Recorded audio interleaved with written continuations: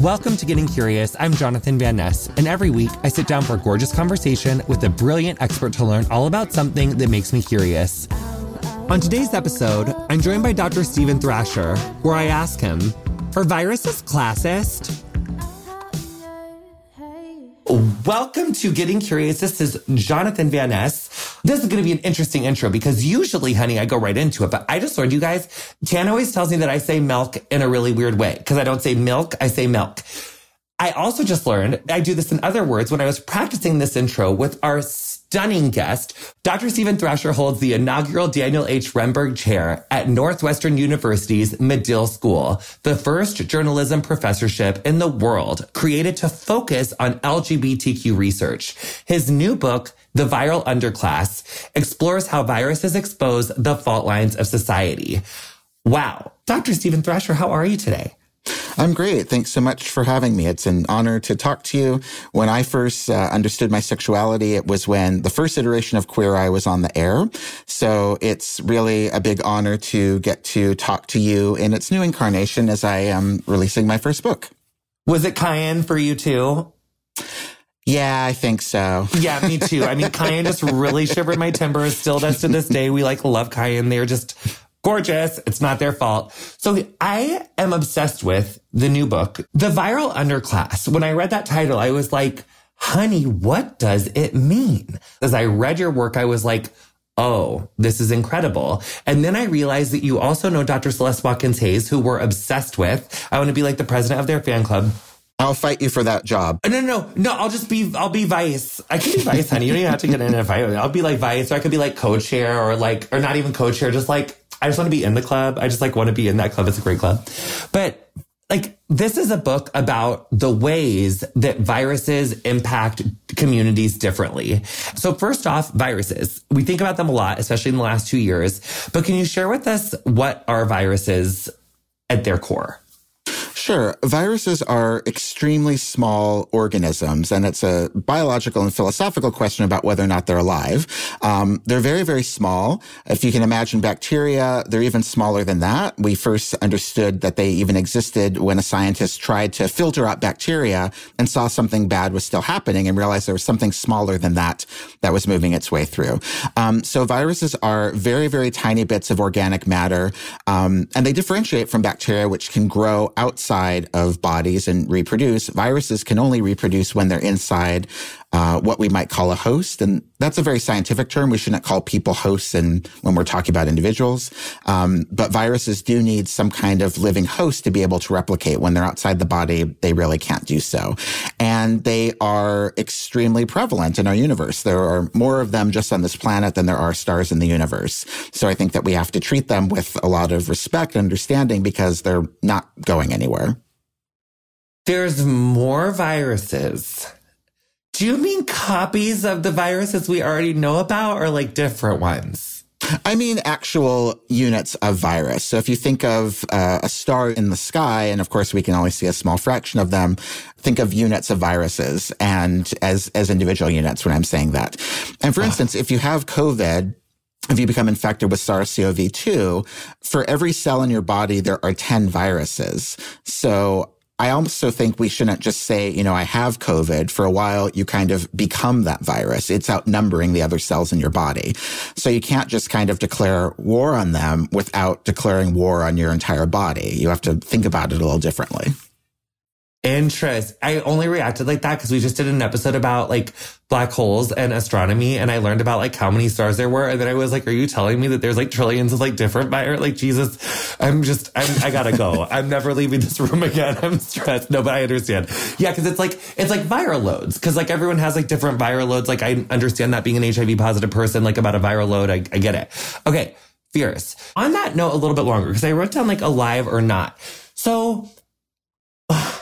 So what do they do when they're outside of a host? They just always had to stay alive long enough and then someone else came up and then it infected them? Or is viruses outside of hosts kind of dark matter and we just don't know what that is yet? And is that kind of the debate on whether or not they're alive? No, the debate is more what makes something alive, what qualities need to happen for something to be alive. So one thing scientists will often think about with determining that is whether or not something can reproduce. And of course, some of us being gay, myself, are not as prone to reproduce, even though we can. There are people who biologically can't reproduce. That doesn't mean they're not alive, but it is a part of our species of being human. And so bacteria, if bacteria are spread somewhere under the right conditions, they could actually keep replicating while they're not inside of a person. That's why you can have kind of bacteria in service. Individual viruses can stay active for a while or dormant. If they're very cold, that's one of the reasons why in meatpacking plants or places like that viruses might last longer, but they cannot reproduce. They're not going to make more of themselves. And so that's why they're kind of in a liminal space. They need to do that function to reproduce themselves and to grow in the universe. They do need another living host to be able to do that. They're not going to be able to do that on their own. And then, not to put the cart in front of the horse, could viruses and bacteria ever join together and just super fuck us? The colloquial phrase, you're probably hearing, which is responsible on the part of journalists, where they'll talk about these hybrids of influenza and COVID or things like this. And it's not so much that they are joining and multiplying together. It's that the conditions of one can create the conditions for the other to mutate. So, and similar things happen, with HIV as well. AIDS, for example, AIDS is not a disease itself. It's actually, it's the acquired immunodeficiency syndrome. It's kind of a combination of various things that happen that can lead to death. It's driven by the human immunodeficiency virus, which makes it happen. But in that process, that triggers the possibility for cancer, the possibility for other sicknesses. And so with many of these viruses and bacteria, when they are hampering people and the body's trying to compensate or the immune system's trying to compensate, other things can move in there. And in that process, they always have the ability to mutate and become new things. One of the huge problems with the complete open community spread of SARS-CoV-2 happening in the country right now is that even as the White House and the CDC try to say, it's only 100,000 new infections today, and most of them are going to be controlled by vaccine, that's new possibilities for mutation to happen, which we're starting to see. And so when you throw in other bacteria, other viruses into that mix, you're creating more conditions for more mutation as all of these organisms try to keep living, try to replicate themselves, as all living things do. And they become more adapt to it. And the more opportunities they have to deal with it in changing circumstances, the more likely it is that they're going to find a new way to be able to replicate themselves, perhaps outsmarting, not that they have brains, but, outsmarting medication or vaccines, as they change. God, these viruses are wearing me out. So, what are some of the more common viruses? We got SARS-CoV-2. We got HIV. We got herpes. We have a couple different kinds of herpes, of which the majority of human beings live with them. There are multiple other coronaviruses. This one was called the novel coronavirus because it was new. It's the one that was found in 2019, why we still have the 19 behind it. I don't know whether they're going to name the new versions of it with more years, but the common colds that people have, those are various circulating coronaviruses. You just blew my mind. COVID-19 was because it was 2019. Yes, it was the coronavirus that was found in 2019. Did everybody else know that this whole time? There have been multiple coronaviruses circulating that create the common cold. There's influenza. That's the one that we, perhaps talk about the most as another respiratory virus. We didn't prep for this, but it just came to mind because of Downton Abbey, I think, and just talking about the flu. But how come that one killed so many people and then it just kind of stopped? Does that strain of flu still exist, but we all just got immune to it or something? Yeah, so that is also H1N1, and it didn't go away. That is the influenza that's circulating around the world. 100 years later, a huge number of people died from it in its first year.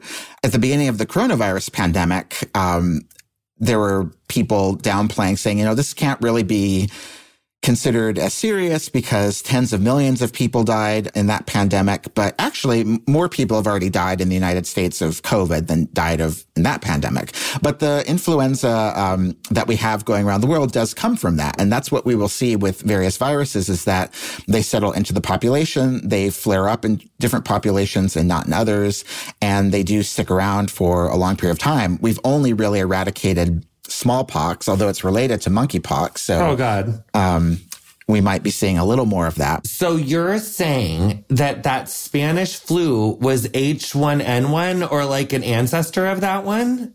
Yes. Fuck. And that's been here this whole time? Yeah, so viruses other than smallpox aren't usually eradicated, and they end up flaring up in some ways or another. So influenza, we do see circulate around the world. And the White House just released a plan saying that they wanted to basically piggyback on the flu approach of giving people flu vaccines, which in the one sense is great because they're sort of saying, if you're getting a flu vaccine, why don't you get a COVID vaccine? And we will update the COVID vaccines for which strain to get. But that's a dangerous game on a couple of fronts. One, even with flu, like they never know exactly what version of it's out. So they prepare one kind and then another kind is circulating. As we're seeing with COVID, different forms circulate, and then once becomes more transmissible, can shift very quickly, and the previous medication won't be as effective or effective at all. And then the other thing is that what happens with flu already has baked in a lot of issues around race and class, that people who see a doctor every 6 months or 12 months are likely to get a flu vaccine, and they're likely to weather it much better. And if those people get a COVID vaccine, they'll weather and get much better. But that leaves out the people who don't see a doctor every 6 to 12 months. And those are the people who are more likely to be uninsured, more likely to be poor, more likely to be Black, and more likely to be affected by these viruses. So if that's the apparatus for getting protection out, it's actually going to leave out the people who are most at risk. So the book offers up this theory on what you call the viral underclass. When did you first encounter this term? I first heard it actually in a conference I went to called The HIV is Not a Crime Academy, and it is a gathering of people who are challenging laws that criminalize HIV. I ended up there because I've been writing for years about one person who was prosecuted for HIV. And it was interesting, as these activists were talking about how to repeal these laws, there was a group that was saying, we have a good chance of getting rid of them if we go to legislatures and go to prosecutors and say, hey, you shouldn't prosecute people who have an undetectable viral load, people who are on medication and therefore can't transmit the virus to other people. That's bad science. Those people should never be prosecuted because even if they have sex without a condom, they're not going to be able to transmit the virus. And this is a practical way to maybe change these laws. And then there was another camp of people who are saying, that's creating like a viral divide. The people who have the medicine are not going to be prosecuted, but you're saying it's still okay to prosecute people who maybe aren't virally suppressed. And the reasons why people aren't virally suppressed is because often they don't have constant access to the medication. They don't see doctors. They're homeless. They're engaging in survival sex, things of these nature. And so they were calling this a viral underclass. And the phrase popped into my head. And I looked it up. And actually, one of the people who organized the conference, I write about this in the book and interview him in the book, Sean Strub, had originally coined this term in 2011. And also about HIV criminalization, but he used it in kind of a different way. He was saying once people become HIV positive, they become classed in a certain way that they can't ever change. And this included, he's writing about, infants who are born with HIV. They're certainly put in a different kind of law category.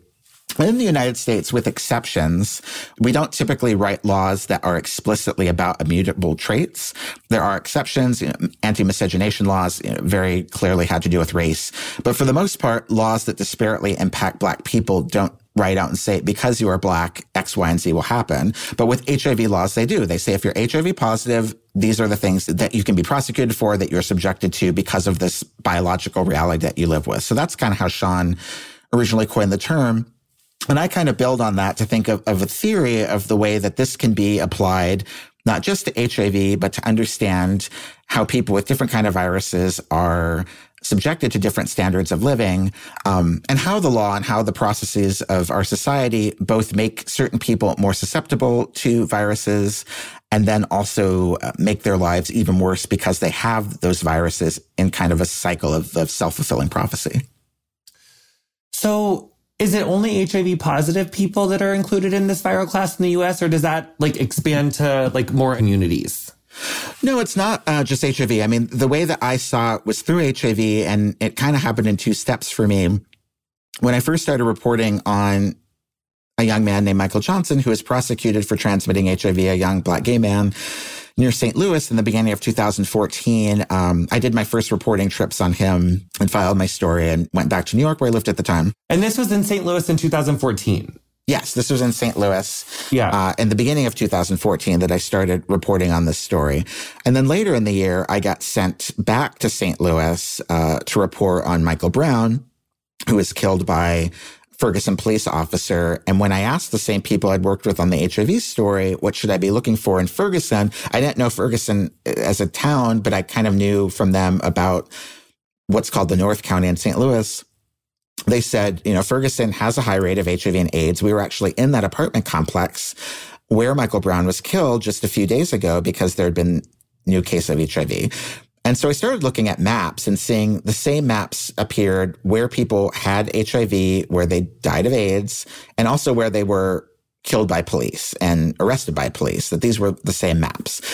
When COVID happened, started to show up in the United States 6 years later, the same maps were showing up. I was seeing HIV happening in the same places that COVID cases were happening. And this seemed curious to me because they're quite different viruses. They behave very differently and they have different modes of transmission, but it was the same people who were getting them in the same kind of geographic setting.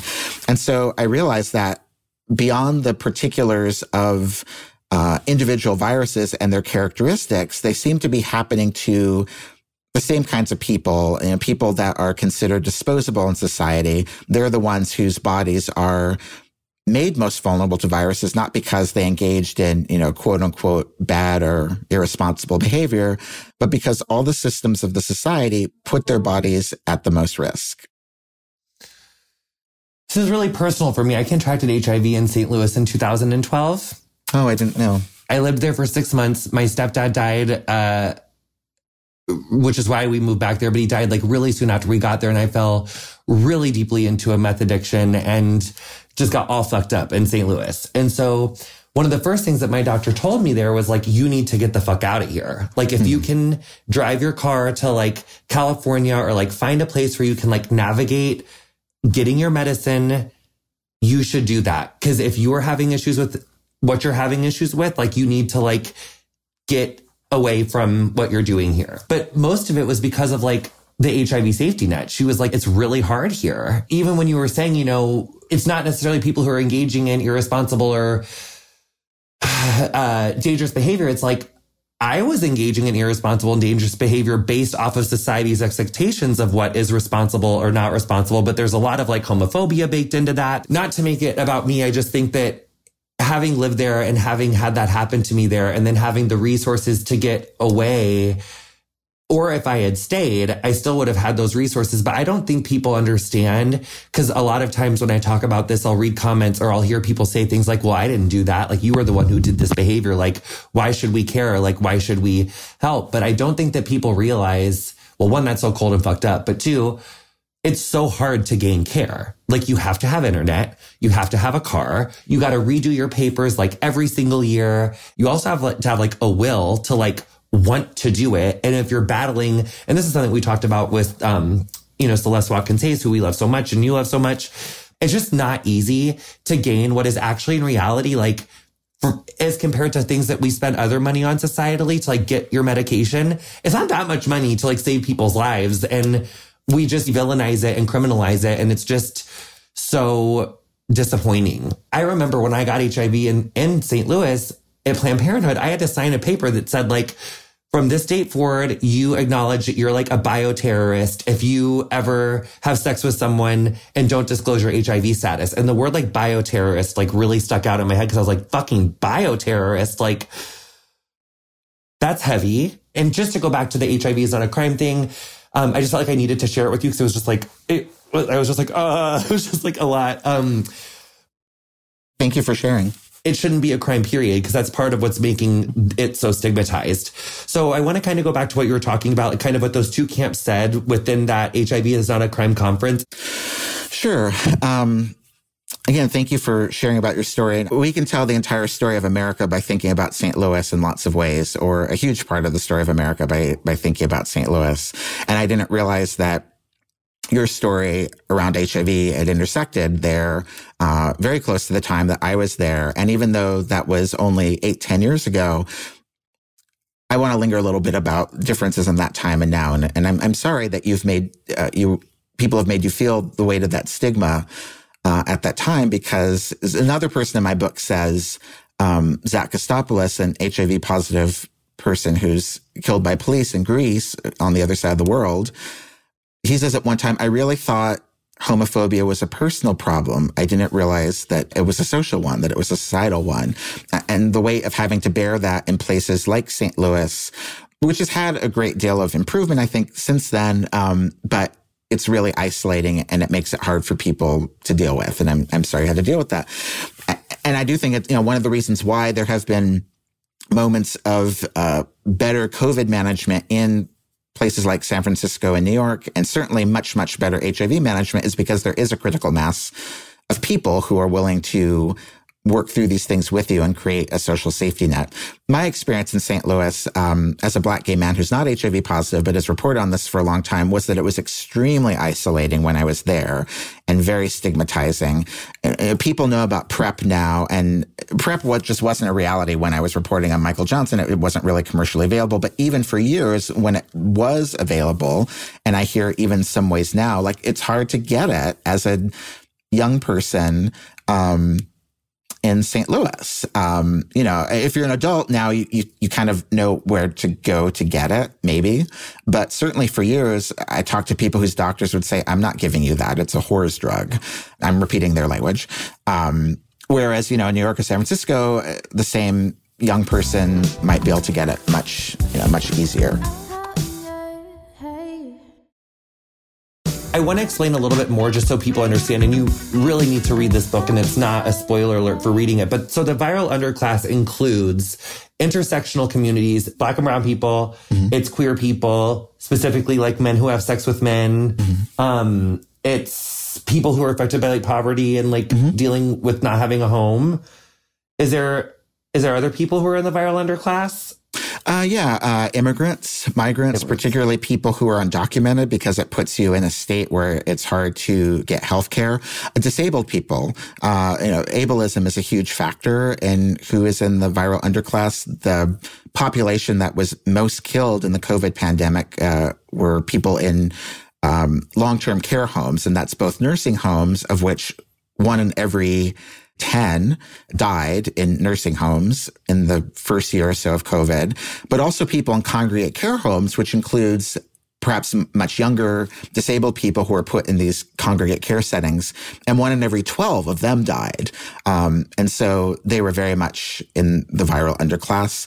And like all matters of class, the boundaries are not set. So different people can be a part of it. There are ways, we can say here in the United States, many of us are in the viral underclass because more people have died of COVID here than anywhere else in the world, because the perversities of American capitalism make our healthcare system so inaccessible and so hostile. They try to have boundaries, but they're not set, and there is movement between them. And like indigenous, like native people, I would imagine too, like have a harder fucking time. At least here, I feel like the healthcare system, it's like harder for like those folks to access. I'm sure that's a thing in like other countries as well. But what you're saying is like, that's not a set thing. Like it's kind of a blob of like expanding fucked uppery because of this like capitalistic way that our medicine system is set up. Yes, expanded fuck-uppery is a good way of putting it. Native American people, definitely. And the boundaries, I have a whole chapter about this, the way that various boundaries try to say who is safe and who is not end up hurting the people in the margins. So the way that the United States will say reservations are not really part of the United States, that creates a disparity. The way that we view in the United States, and I sort of mean as a national concept, the way that we think that viruses are not in the U.S., that there's something from the outside, harms immigrants, harms migrants, people on the edges. So for decades, there was a law that you could not enter the United States if you were living with HIV. It started to change under Bush. Second Bush put it in motion, but it happened under Obama. But for decades, as if HIV wasn't here, when, if Black gay men in the U.S. were a country, we would be the country with the highest rate of HIV in the world. Say that again. Sure. That again. Black men who have sex with men, 1 in every 2 of us are projected to become HIV positive in our lifetime if current circumstances don't change. Even with PrEP now in 2022, that's the projection? This was the projection a few years ago, and I do like to highlight this part of it. It's if things don't change. It doesn't have to be determined, but that was the epidemiological model a few years ago. I do think one should be sort of relooked at thinking about PrEP, but at that time, that would have been the highest rate of HIV anywhere in the world. And so even with the United States having this kind of problem inside its borders, we view HIV as something that comes from the outside. A lot of people don't know that Guantanamo Bay was not first activated after 9/11. It was activated about 10 years earlier when Haitians trying to flee to Florida were intercepted by the U.S. Coast Guard. And the U.S. government didn't want them to get onto U.S. soil because then they would have access to certain rights as refugees. And they couldn't send them back to Haiti where they knew they'd be prosecuted. So they said, where can we put them that we can detain them under our laws, but without them having access to our laws? And that's when they activated Guantanamo Bay. And then when they put the Haitians there, they mass tested them for HIV, which at the time medical historians think was the biggest mass testing ever done for HIV of a population. And they sterilized all the people living with HIV. Shut the fuck up. In 1990... 91, 92, 93. They, without their knowledge or consent, they sterilized the HIV positive people. And so when we put up these borders about what's in the U.S. and what's not, viruses become an excuse for that. Right now, inside the U.S. at the national level, there are very, very few ways of trying to contain the coronavirus. But if you leave the United States, you still have to have a negative test to come in.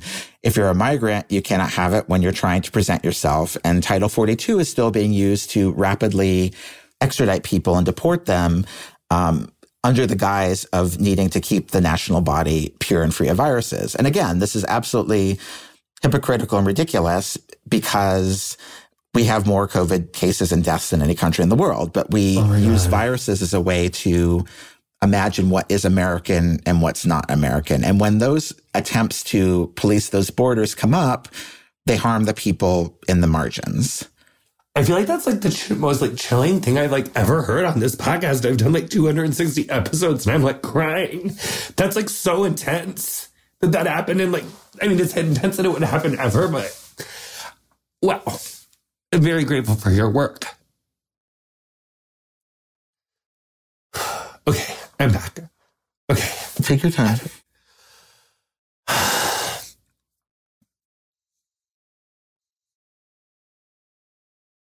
That's really intense. I don't know how you couldn't hear that and like not have such a visceral reaction. There's something on that I wanted to say, continuing on this theme of borders, that I think really brings into view trans people and people who live outside of the gender binary, because I think the gender binary is another one of these borders that in trying to enforce it puts people who live between those borders at the most risk. We see it in the case of course, trans people who are also migrants and live in that intersectional space and the dangers that come with that. But there are all these things that are happening right now in the United States that are reinforcing, I think, how and why people outside the binary are in the viral underclass. So when you have a bill that says, don't say gay, when there's the criminalization of getting care for people seeking gender-affirming surgery or gender-affirming hormones, that is putting these bodies of trans people in harm's way. It's opening them up to pathogens. If a trans person has the emotional, financial, and medical support that they need, the process of living their life within their own gender identity and makes their life longer, makes their life healthier. Everything about it is good. When that's taken away from them, which we're seeing in places like Texas and Florida, they are less likely to get the care they need in a safe, supportive environment. They're more likely to find hormones in the contraband market and to be taking hormones and things of that nature in medical care with syringes that are not necessarily sterile. And so it's opening up their bodies in very direct, tactile, biological, physical, chemical ways to living with pathogens. But stepping back from that as well is the ways that being gay and being trans and gender nonconforming opens up to people to economic harm, makes it hard for them to get jobs, makes them more likely to be arrested, makes them less likely to have insurance, to have safe housing, and all of those things compound as well to make them more likely to be living with viruses. And it's the enforcement of these borders that makes the people on the margins most at risk. Yeah. Something that I think, and you mentioned it, but it's also education, because I was so ostracized in school, and that's a white person who's gender nonconforming, but always kind of looked like this. And I was trying to put it away and blend in, but I've always, wanted to wear tights and an off the shoulder sweatshirt. And so it just, that really sticks out in a rural, Midwestern town. But for people that face intersectional marginalizing factors outside of their trans or non-binariness when it comes to race, if you're trying to immigrate to a different place, age, all of those things, it is such a compounding trauma that I already know that I've had it in certain ways hard. And for people that are dealing with those intersectionally compounding issues, it's so much harder.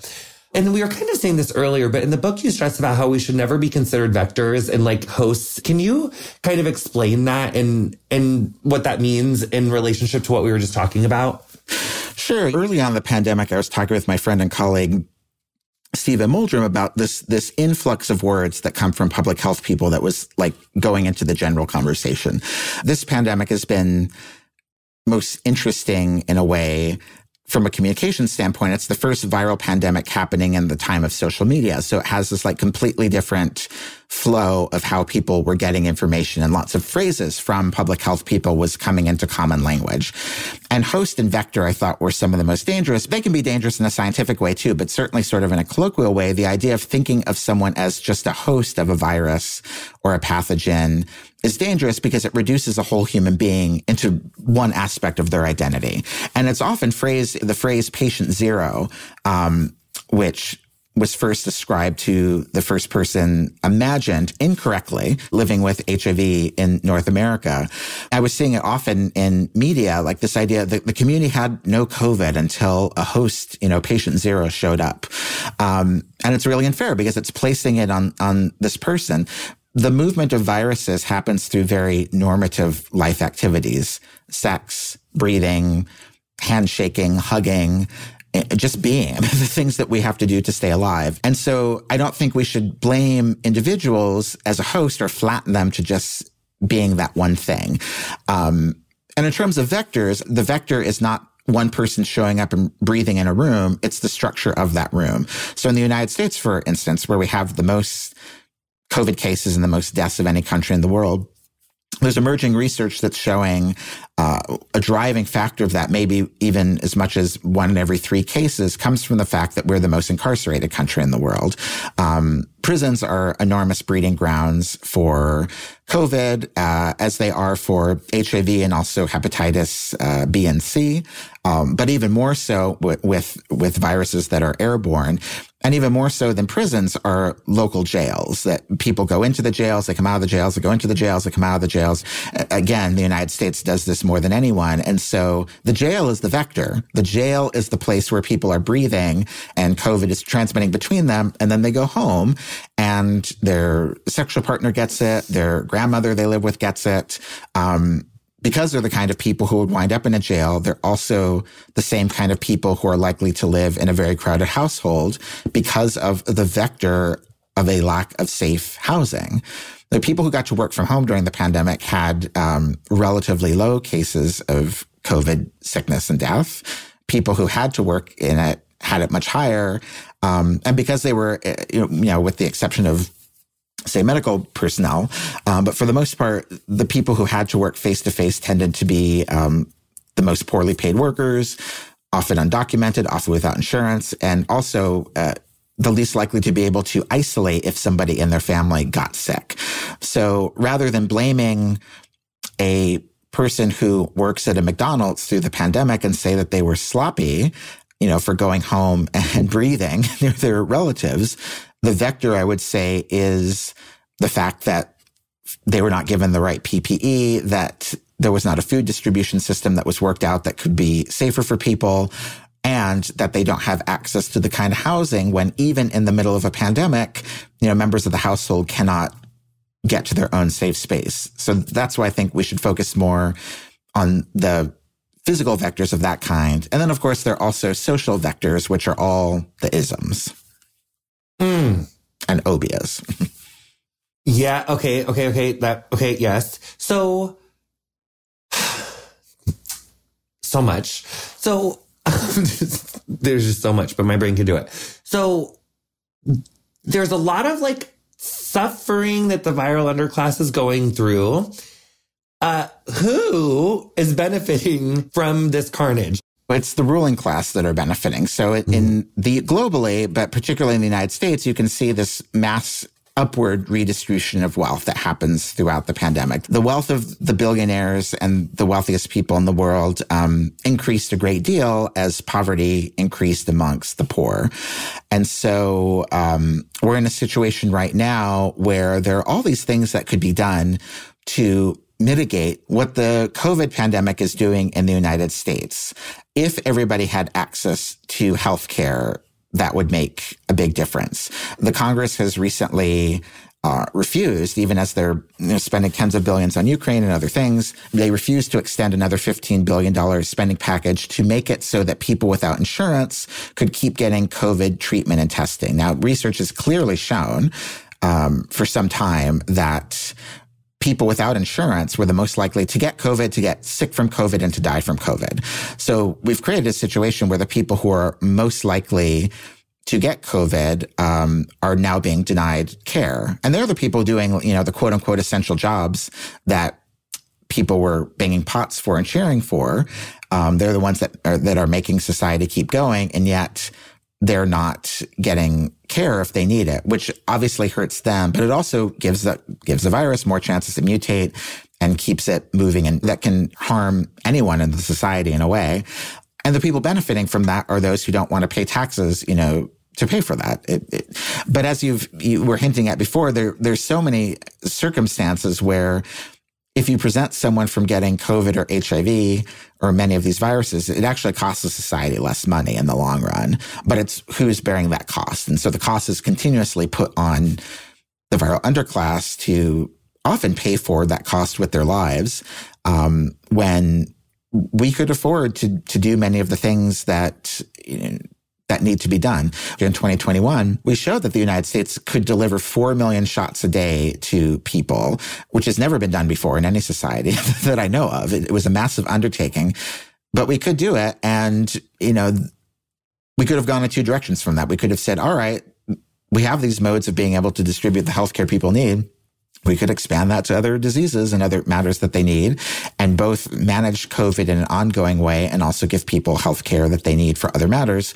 Or we can dismantle the system so that it stops costing tax money. And unfortunately, that's the direction it's gone in. Yeah, it reminds me of I had to go to a speeding ticket class in 2005. And part of it was drunk driving awareness in Arizona. And they were so you want to go to the bar, but you don't want to get a cab. So you go to the bar and you get drunk and then you drive home and then you get a DUI, which costs you $15,000 in court if you didn't kill someone. And that cab was only $20. You really should have just gotten the cab. We're doing a much worse version of that. And then never learning about it and never getting caught and just it's a flawed analogy, but. Yeah. Well, and there's a great book by a writer named Jesse Singer that I'm reading right now called There Are No Accidents. And it's about largely about cars and why we think of accidents when there are all these ways that the system creates these problems. And one of the things she writes about is that also those bars are put next to highways in places that don't have public transit. If you get rid of the driving, the danger is done. If there were modes of being able to socialize with other people with alcohol in a public transit system or a walkable way, then you take out that element. And I think it's often helpful to keep stepping back and say what in the system could be done differently if the circumstances were different. And right now, we're just massively creating ways for people to become infected by COVID. And these laws, these Don't Say Gay laws and these anti-trans laws are making more viruses and health matters come into play as well. I write in the book an anecdote from my colleague, Brian Mustansky, who was running a focus group once about queer teen boys and sexual health. And they just said that they don't use condoms. And when he asked them why, they said, well, we don't have sex with girls. We can't make anyone pregnant. Why would we use condoms? And that is an example, I think, of the way that the state made those boys open to viruses. Oh, because they're not allowed to talk about gay stuff anymore, so they don't know about HIV? This is even before that. This was years ago. The anti-gay stuff is going to make it worse. So the majority of states have no LGBT sexual health of any kind. There are states that have really no sexual health except abstinence only. And those states, of course, have higher rates of STIs and higher rates of teen pregnancy. And so in those places, I think the state is really failing those children to teach them about what they can do to have sexual health. And as more states have explicitly anti-trans and anti-gay laws, it's going to create more HIV and herpes and hepatitis and gonorrhea and syphilis and all these things that if you're not getting from home the sexual education you need, you're not getting it from school, you're not going to be able to protect yourself. And that's a responsibility of the state that it's really failing right now. So one thing that I learned about from this interview that we got to do with this Fierce CEO, Sally Krawcheck from Ellevest, she was saying one of the ways that the economy is always rigged to punch down is how, banks charge overdraft fees and then they use those overdraft fees from people whose banks get overdrawn. They take those funds and then they use them to pay for the loans for the big fucking people that they give out loans to. But it's a way that the economy punches down. And that's kind of the same thing with the viral underclass, the ruling class that is, well, I don't want to pay for that. But this affects you too. You can get HIV. And at some point, one's going to come along that social distancing won't save you from. Didn't you say at the beginning of this that more people have died from this pandemic than the Spanish flu one in the 1900s in the U.S.? In the United States. So I think one thing I found helpful to think about are differences between U.S. experiences and global experiences. So for instance, with HIV, 35 to 40 million people have died of AIDS or HIV-related causes since the beginning of the pandemic globally. There are various ways to look at it. The official count is between 6 and 7 million, but estimated up to maybe 20 million excess deaths have happened from COVID globally. So still much less than from HIV globally. But in the United States, about 700,000 people have died of HIV/AIDS in 42 years, and 1 million have died of COVID in just 2 years. And so why is the United States outpacing the rest of the world in COVID deaths compared to AIDS deaths? Why has that happened so much faster here? And similarly with the 1918 pandemic, that the global death count was much higher than it is for COVID so far, but the U.S. Has, I believe, surpassed the number of people who died in the U.S. And that has a lot to do with the way that we lead our lives and our economic structures in this country. Well, it's the selfishness and the rugged individualism blinds people to being able to see that they're supporting policies that hurt them. And that seems like a really common occurrence. People are bamboozled into supporting policies that literally hurt them in the name of saving money or that's not my problem. So in the book, you make a point of saying that, quote, when it comes to the viral underclass, you just need to listen to the people in it. Who are some of these people and what makes them emblematic members of the viral underclass? Well, the first that I met and wrote about was Michael Johnson, who was this young Black gay man who was accused of having sex with 6 different men. By the trial, I found out 4 of them were white and 2 were black. And he was accused of transmitting HIV to them. And he ended up getting convicted and sentenced to prison for 30 years. I remember reading that in the news, and he was covered really maliciously. Yeah, his Grindr name was Tiger Mandingo. And so that was how it first came into the news and came on my radar and built on all the kind of racialized sexual fears and titillation that the word Mandingo encapsulates. But I had a really great editor, Mark Schoofs, who has commissioned people to write about HIV criminalization for years. And he was one of the first reporters on AIDS in the 80s. And he sent me to go meet Michael, and he was so different in person than I had seen him portrayed in the news. I don't think any of us would want for our entire identity to be known through our Grindr profile, or through our social media. And of course, he was a college student at the time. But what I found so disheartening, he's a really sweet guy, and he was sweet then. But I found these compounding disasters of America in his story. One, he was a very talented black athlete, but he was pretty much illiterate. And he had been passed up through school and was being used, because he was a very good wrestler and a good athlete in this college, who were using him for the kind of glory of his sport while also not educating him.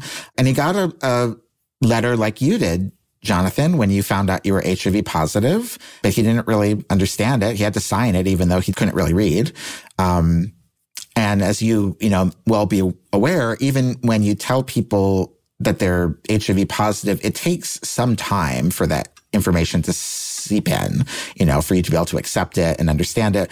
My friends who do that work with HIV prevention in St. Louis said, it can take years for people to start acting on their diagnoses, depending on the kind of support they're getting or not getting. So Michael was also this young black man on this mostly white college campus that lots of the white boys wanted to have sex with. Circling back to what you were saying about understandings of risk, they asked each other, are you clean? Am I clean? Are you clean? Of course, the word clean itself has all kinds of negative connotations, but it's not an effective form of disease control, for sexually transmitted infection control. And so it was interesting to me that they sort of thought that's all they had to do, and they would expect that viruses wouldn't enter them. But of course, viruses don't understand. They don't say you're married to someone, therefore you can't get an infection from them. They don't understand if you're a quote unquote good or bad person. So Michael ended up really, I think, being the scapegoat for a lot of desire and the anxiety in this community. When one of the people became HIV positive, he pressed charges against him. And the trial, which I go into great depth in the book, was such a disaster of scientific understanding and legal discrimination around homophobia, around race, and around disease. The HIV law that he was prosecuted under was written in the 1980s, and it still basically said, if you give this virus to someone, they're going to definitely die, and therefore it's akin to a murder. These laws never should have existed because they discourage people from knowing their status. If you don't know it, you can't be prosecuted. But certainly they should not have lasted after effective medication came, when it was not a death sentence, and the law was still treating it like a death sentence. And because of the way the trial was conducted, evidence about where HIV medication is now simply couldn't come into the trial. It kept getting struck from objections. So the court ruling effectively reinforces the idea that HIV is still a definite death sentence and there's nothing that can be done about it. And Michael's story as a human being, he was very persistent. He was able to eventually get out of prison. So he gets sentenced, and then does he get a better attorney, or does someone come in to help him? Does the ACLU come in or something to who helped him? I was really upset when I was working on this story the first year and a half or so that no national civil rights groups I had worked with for years would even take my calls about it. NAACP, ACLU, Lambda, they want nothing to do with this case. And it's a similar dynamic to when the Scottsboro boys were accused of rape, these children, these black children. The NAACP wouldn't take their case because they didn't want rape cases at the time. And those boys ended up getting represented by the Communist Party instead and eventually executed. So after Michael's sentence came in, which was a 30-year sentence. It was a 30-year sentence. And are all the other guys, like the other 6 guys are like in courtroom? Are they like high-fiving? Are they all like, no, because I just can't imagine like, I mean, it was everything about it's really sad. And it does speak to your experiences. And was it your doctor who said, get out of Missouri? Yeah. So like other states have prosecuted this and given like a 6-month sentence. Missouri has like given decade sentences for it. So it's really out of step and extremely severe in this case. I think the main person who prosecuted him, he wanted him in prison forever. But that speaks to a complete ignorance of like, what living with HIV is, like on that person's part. Yeah. Like, I mean, once I had that first appointment with the doctor and I was like, what's the life expectancy for someone living with HIV? She's like, I'll keep you alive long enough to die of a heart attack or cancer like everybody else. And I was like, oh God. And she was like, no, but the answer is 50 to 75 years. And I was like, well, fuck, I'm already 25, honey. I'll be fine. That's a pretty long time. She basically was like, as long as you can get your pill every day and you can get it like without a lot of drama and stuff, like it's not so bad. And then it's like, if I didn't know I had it, I wouldn't really know I had it because like I look great, feel cute, active, it's working. I feel like I'm, like sometimes I like to joke. I'm like, is there something in this HIV medication that makes you get cuter? Because like, why does my skin just keep getting better? I don't know. But it's like, it just, people shouldn't be like that stigma and like that afraidness. It's like, I obviously was really afraid too. And I'm not like advocating for it. It's not like jump in the water. It's great. There's things you got to do, but it's not like this terrible, scary thing that we need to be like horrified of. And the way that people still talk about it, it's like this horrifying thing, and it just shouldn't be this horrifying thing. So anyway, so the other guy's there, he's like, yay, 30 years. But then Michael's just like, I'm just going to stay persistent and fight this. And I found out from at least some of the other 5 that they were like forced to testify. None of them would have brought charges forward. They were really pressured and subpoenaed by the prosecution, who ultimately threw them under the bus too. Like in his closing summation, he said, this is not for any of them. These people are all a bunch of promiscuous young men who basically deserve what they got. This is to protect, the straight people and the good people of Missouri. That was kind of his closing summation. So they got thrown under the bus too. And Michael, I'm proud to say, because of my reporting, he was able to get more support from more supporters. They did get a new attorney, both another public defender who helped get his trial overturned because of gross prosecutorial misconduct in the trial itself. And then a lot of them, there were like 90 organizations by then that signed on to the amicus brief before they hired another attorney, because when a conviction's overturned, the prosecution can just start the process over again. And that's what they did. And eventually they worked out a plea bargain so that he got out. But by that point, he'd been in there for most of his 20s. He'd been there for 6 years. But thank goodness he got out. He's living on his own. He's got a job. He's got his own apartment. He's got friends. I'm still in touch with him. He leads a very quiet life. When we talk, we don't talk about his incarceration. And he seems happy, which I'm really happy to see.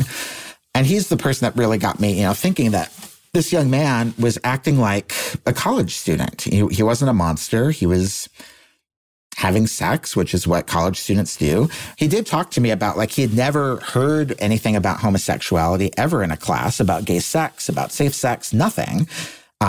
Which made me realize as well, like, I had to start a PhD in my late 30s until I ever heard anything about being gay in my own education. This is not an unusual experience. I think it's changing. California, Illinois, a couple of states are having younger education now around these things, but in general, people don't get it.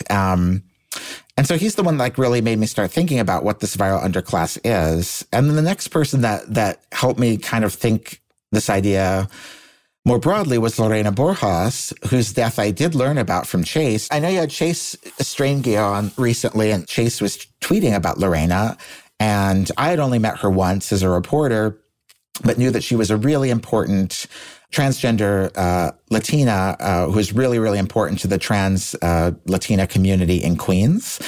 She was also HIV positive. And she was known to be the person who would show up for any trans person when they were arrested or in jail. She didn't know them personally. She just got her ear to the ground, and any trans girl, she called them all, her girls, whenever they were picked up for sex work or solicitation or for drug use or anything, if she heard they were in jail, she'd hustle up a few other trans women and they'd go to court. And when the judge would say, is anyone here on your behalf? She would say, Your Honor, we're here. We're going to take care of her. The person often had no idea that these people would be showing up in court for her. And she raised money and bail funds to get those girls out. And she wanted them out of jail because, one, she knew that they're likely to be sexually violated, particularly when they're put in the wrong gender jail. Two, they're often kept from getting their HIV meds. And that, Jonathan, that's one of the scariest things about being positive. I actually wrote that down. I wrote HIV. I wrote prison PrEP and prison HIV meds. And I wanted to ask you about that earlier because it's a nightmare out of fucking jail. So they just no testing, no pill, no antiretroviral therapy in jail? I've heard nothing about PrEP in jails. I would have to look into that. But what's extremely common, when Michael was arrested for HIV, he was arrested for being HIV positive and accused of transmitting it. It took 7 months to get him medication. And just to be clear, that is one blood test. It's a battery of blood tests. But you get your blood work done on like a Tuesday. They test your blood to make sure that it's going to respond to like X amount of medicines that you can take when you have HIV. Then you take that pill and then you just take it once a day. And when you have access to medication and like the doctor, 7 months is not an okay amount of time. It can take a week. Yeah. Yeah. This is a common thing. It happens. People are arrested and they can tell you what medicine they need. It can take a long time to get it. So even when they knew that he was HIV positive, they didn't give it to him for 7 months. And that's a very, very common thing. And then even after he had the medication, they would often put him in solitary confinement because they'd said you're a risk to other people. When the risk, the vector, is that you are putting him in jail, not giving him the right medication. And if you start your med, stop the med, start the med, stop the med for long enough times, it can just be like, that's just not. Because the other insidious thing about this, outside of everything else that we've already talked about, is that like every prison system is probably different based off of the state. So like reforming these laws is probably specific to like every state. Yes. Yes, they're all state laws, and so they have to be taken up state by state. The federal government has a little leeway, and they were better under the Obama administration, but they don't have that much leeway. It's really state by state. And Lorena was aware as well that, whenever her girls were arrested, many of them were HIV positive and they wouldn't be getting their meds. But she was also terrified that they'd be handed over to ICE and deported, which is an increasing problem in jails. And so Lorena did all these things for other people. And then she was she was the first person in my outer social circle to die of COVID that I knew. And it wasn't a surprise in a way when you looked at the map. I don't know if you remember this, but the first epicenter in the United States was in New York. And then the epicenter within that was Queens and Elmhurst Hospital in Jackson Heights, where she was and where she lived. And so it's not a surprise that it's a trans woman from Mexico who's also HIV positive and who spends her life trying to help other trans people get hormones, avoid hepatitis and HIV, and avoid jail, who is the first in line to get this virus. And her story, which I feel really blessed to, because I'd only met her once, but knew of her work through activism, was one of the ones that I felt the most blessed to get to write about the book.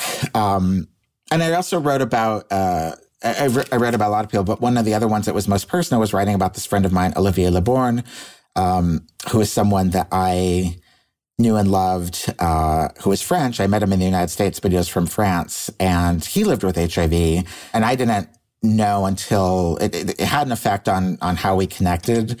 But I didn't really know until after he was gone that I was one of the few people he seemed to have told. And the weight of the stigma of feeling like you have to hide something like that is something that really haunts me. I can feel it. My stomach chakra turn, and I got emotional again, as you were talking about it. I'm like, wow. So we were talking earlier about Zach Kostopoulos. And so he was someone who was living with HIV and was murdered by police in Greece? Yeah. I had a writing fellowship when I was finishing my dissertation in Athens. And I thought that I would get to finish writing up a lot of the things I was writing about Michael Johnson, far away from American police and American police violence and U.S. racism. I thought it would be sort of a vacation while I was writing about these things from those things. But the first week I was there was a police killing within a mile of where I was working. And I was made aware of it. I don't think many people would have heard about it, except that it happened to be caught on video. Zach was basically kicked by a mob of people, including about 8 cops. But it was caught on video without their knowledge by somebody across the street. And a colleague of mine let me know that not only was this a police killing, which they knew I was writing about, but it was like of the country's most prominent HIV activist. There were other people who had been outed about their HIV status, but Zach is largely credited as being the first to willingly talk about it. And certainly in social media, he made YouTube videos about it. He talked about it on Twitter and Facebook, which was highly, highly unusual. And the circumstances of how it happened are quite mysterious. I don't think ever going to be known. He ended up inside of kind of a pawn shop and was locked inside of it. And as he's trying to break out of it, the owner's not in the store either. There's some person involved with this that seems to be involved with the Golden Dawn right-wing party. But Zach tries to break out of this store when he's locked inside of it, and then he's just kicked to death by a mob of people. The store owner, bystanders, the police show up, and rather than help him, they start kicking him to death too. And he had recently finished writing a book where he talked about experiencing homophobia and often feeling like he was running away from things. It's a very, very haunting photo book that he made with a photographer and another journalist.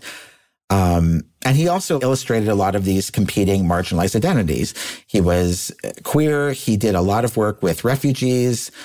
He struggled with substance abuse.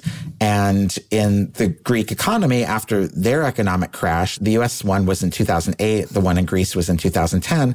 Part of why I was in Greece was because I was interested in seeing how the Greek reaction in an economic way to their austerity was to pull money out of harm reduction. That was one way they saved money in their budgets. As you were saying, like, it's much cheaper to do these things than to deal with the later costs. So they'd had good success with sterile syringes and street campaigns and things of that nature to try to get rates of HIV down. But then in their budget, in their crash, they cut all those kinds of things. And it was in that time that Zach was one of the people who became HIV positive. And so he was also a victim of police violence, which doesn't happen there nearly as much as it does in the United States. And so I found it really haunting, but helpful to see, like, as much as we can see these dynamics in the U.S. and should, often as matters of race and to deal with the legacy of slavery and systemic racism. This can happen in other countries in Europe with marginalized people under the same kind of austerity politics and economics. Zach also left a real record online of important things to think about how and why we need to have solidarity between immigrants and queer people and sex workers and people who are experiencing homelessness and people who are dealing with addiction, because all of us are at risk of being in the viral underclass. What an incredible person. He says in his book, you don't die of HIV anymore. It's other people who kill you, which is an incredibly haunting thing to say for someone that was working to do what he was doing and then met their end at an angry, violent, homophobic mob. Yeah. So in writing about Lorena Borjas, you pose a poignant question. What gets lost when a leader of the viral underclass is erased from their flock? What do these leaders mean to their communities, and what does get lost when they depart? Yeah, that was something my editor helped me think about as a way to end the book, in that the loss for Zach or Lorena is obviously awful for them and their closest friends and family. But they were people who were pillars of the community. And when that pillar falls, a part of the community falls too. So for Lorena, I think there are like very practical ways to think about what her death means for literally viral transmission. Lorena spent 4, 5, 6 nights a week handing out condoms, sterile syringes, and food and things like that to people on the street who needed it. And so with her gone, there are more trans people and migrant workers who are likely to, not have those condoms or sterile syringes and to become infected with HIV or hepatitis. It's a biological reality. Zach did similar work as well, but also particularly with Zach, seeing that he was kicked to death, and there was marginal justice about it. Actually, the trial just concluded last week, and 2 of the 4, I got to see a little bit of what was happening at the courthouse in February.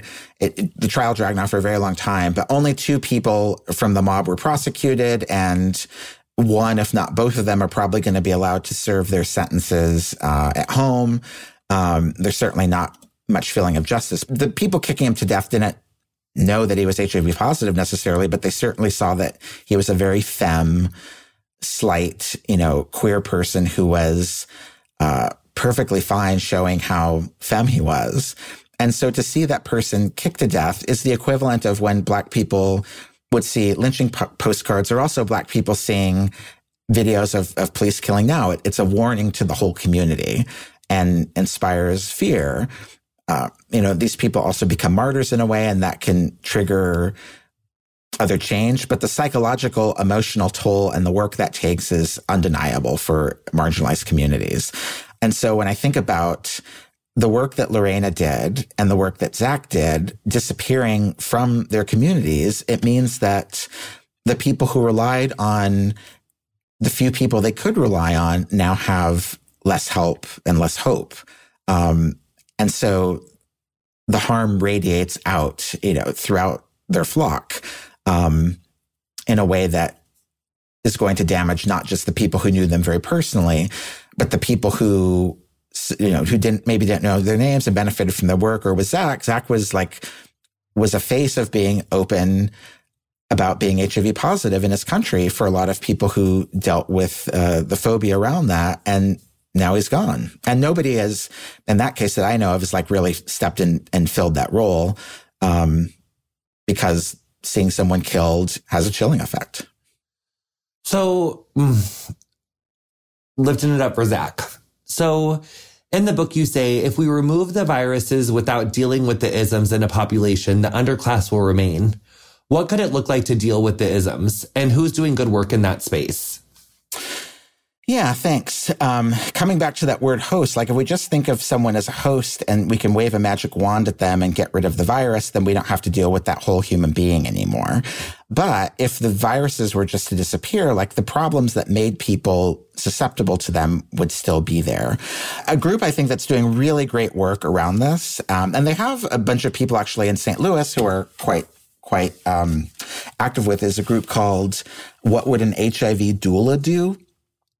And this is a group of people who think about, what if we welcomed someone with a diagnosis for HIV the same way that a doula welcomes the birth of a child, and realizes both that the person didn't become HIV positive at the moment of, only at the moment of transmission, that there are all these things that happen before it, and there are all these things that have to happen after it to give the person the support that they need. And I think that's a really great model. And they've done great writing and thinking about COVID as well, as the reasons why people are becoming infected with COVID is not their moral sloppiness. And it's not just that exact moment they're in a room. It's that the room has been made with poor ventilation, and that sometimes there are more people in it than should be, and that people who don't have access to healthcare are together.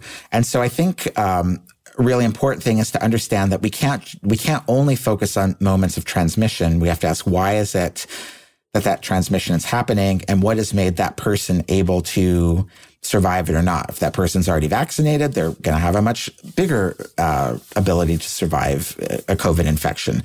If they're boosted, which our country is woefully underboosted for where we could be, that person's going to have a more success or not. And then not to just say, why didn't the person get boosted, but to look at, people who see doctors regularly get boosted, and those who don't see a doctor don't get boosted. In which case we step back and say, what if we had a world where everybody could afford to see a doctor regularly without being debt bombed and without fear and without being afraid that they're going to be deported or that they're going to be misgendered or made to feel bad about their bodies in ways that they get the support they need. And that I think is a really good model for how we need to be, not just with this current virus, but to think about health more broadly, particularly as it affects people who are in a position of being in the underclass. And I mean, my next question was like, who still needs to get involved? But I feel like if I was going to take a swing at that answer, it'd be like, doesn't every fucking body need to get involved at this point? Yes, every fucking person needs to get involved. Miriam Cabo is a really great prison abolitionist and organizer, often says we need more people. That's often the case. There are people doing wonderful work. And I think there are lots of people who have their hearts in the right place. But we do need more bodies. We need more help. And we need to step back and realize that, we cannot have a healthy society when we have 2 million people in jail, when we are mass deporting human beings and denying tens of millions of people medical care. There simply cannot be health in our society. And that ill health is going to be concentrated amongst those with the least resources, but it's also going to affect other people too. Like white mortality is going down in the United States. And after never having gone down and started before this pandemic, it really seems to overlap with the opioid epidemic and an epidemic of suicide and gun violence and things of this nature. Even though white people enjoy better health overall than everyone else, their mortality is going down too. And we cannot have a well-functioning, healthy society if we don't have a fundamental re-examination of our values and make whole the people that are kept on the margins. Absolutely. So I'd love to wind down with 2 ideas that I think are connected. In our episode with Chase Strangio, who we are both fans of, who we love, who also features prominently in your book, he said, people should care about trans people because you should care about trans people. But I also think you should care about what's going on because it's going to implicate you too. It reminds me of a quote from Zach in your book. If you support equality and freedom, you can't help but be concerned about other issues too. What's the power of those statements together? And what's possible if we all act on that care and concern? For me, I love the way that Chase, phrased that. There's a tension, what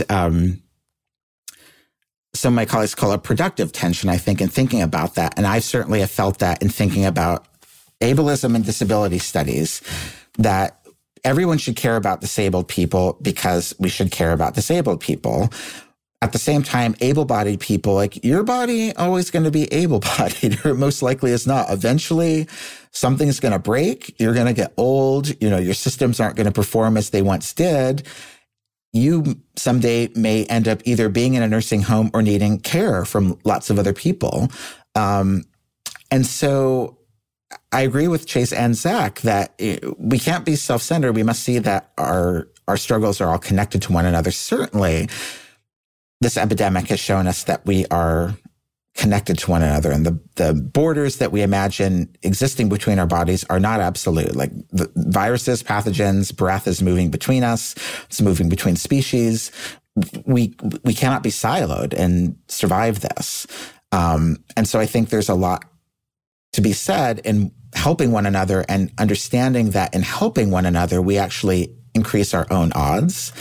And I often think about, ways that the Combahee River Collective talks about how if Black women were free, it would, in coalition with everyone else, it would necessitate everyone's liberation, because if we were doing well, that would mean all these systems of oppression have been destroyed. And I really feel the same way with the viral underclass, that if we looked at who is being hurt and why they're being hurt and made sure that they were not being hurt, it would make life better for anybody. The only people that might, moan and cry might be the oligarchs, but they would be fine too. They would have a little less money and less power, but it's not going to cost them anything in terms of the actual quality of their lives. It would just make life better for everybody if we centered these people and tried to make sure that they were not being harmed. Because these viruses, yes, they tend to go to certain places, but they can move to any one of us, and they do. Dr. Steven Thrasher, I'm so grateful for your time, for your scholarship, for your work. I'm just so grateful for you for coming on Getting Curious. Your new book, The Viral Underclass, is out.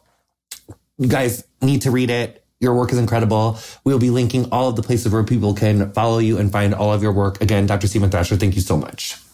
Thank you so much. It was a real honor to speak with you, Jonathan. Thank you. You've been listening to Getting Curious with me, Jonathan Van Ness. Our guest this week was Dr. Stephen Thrasher.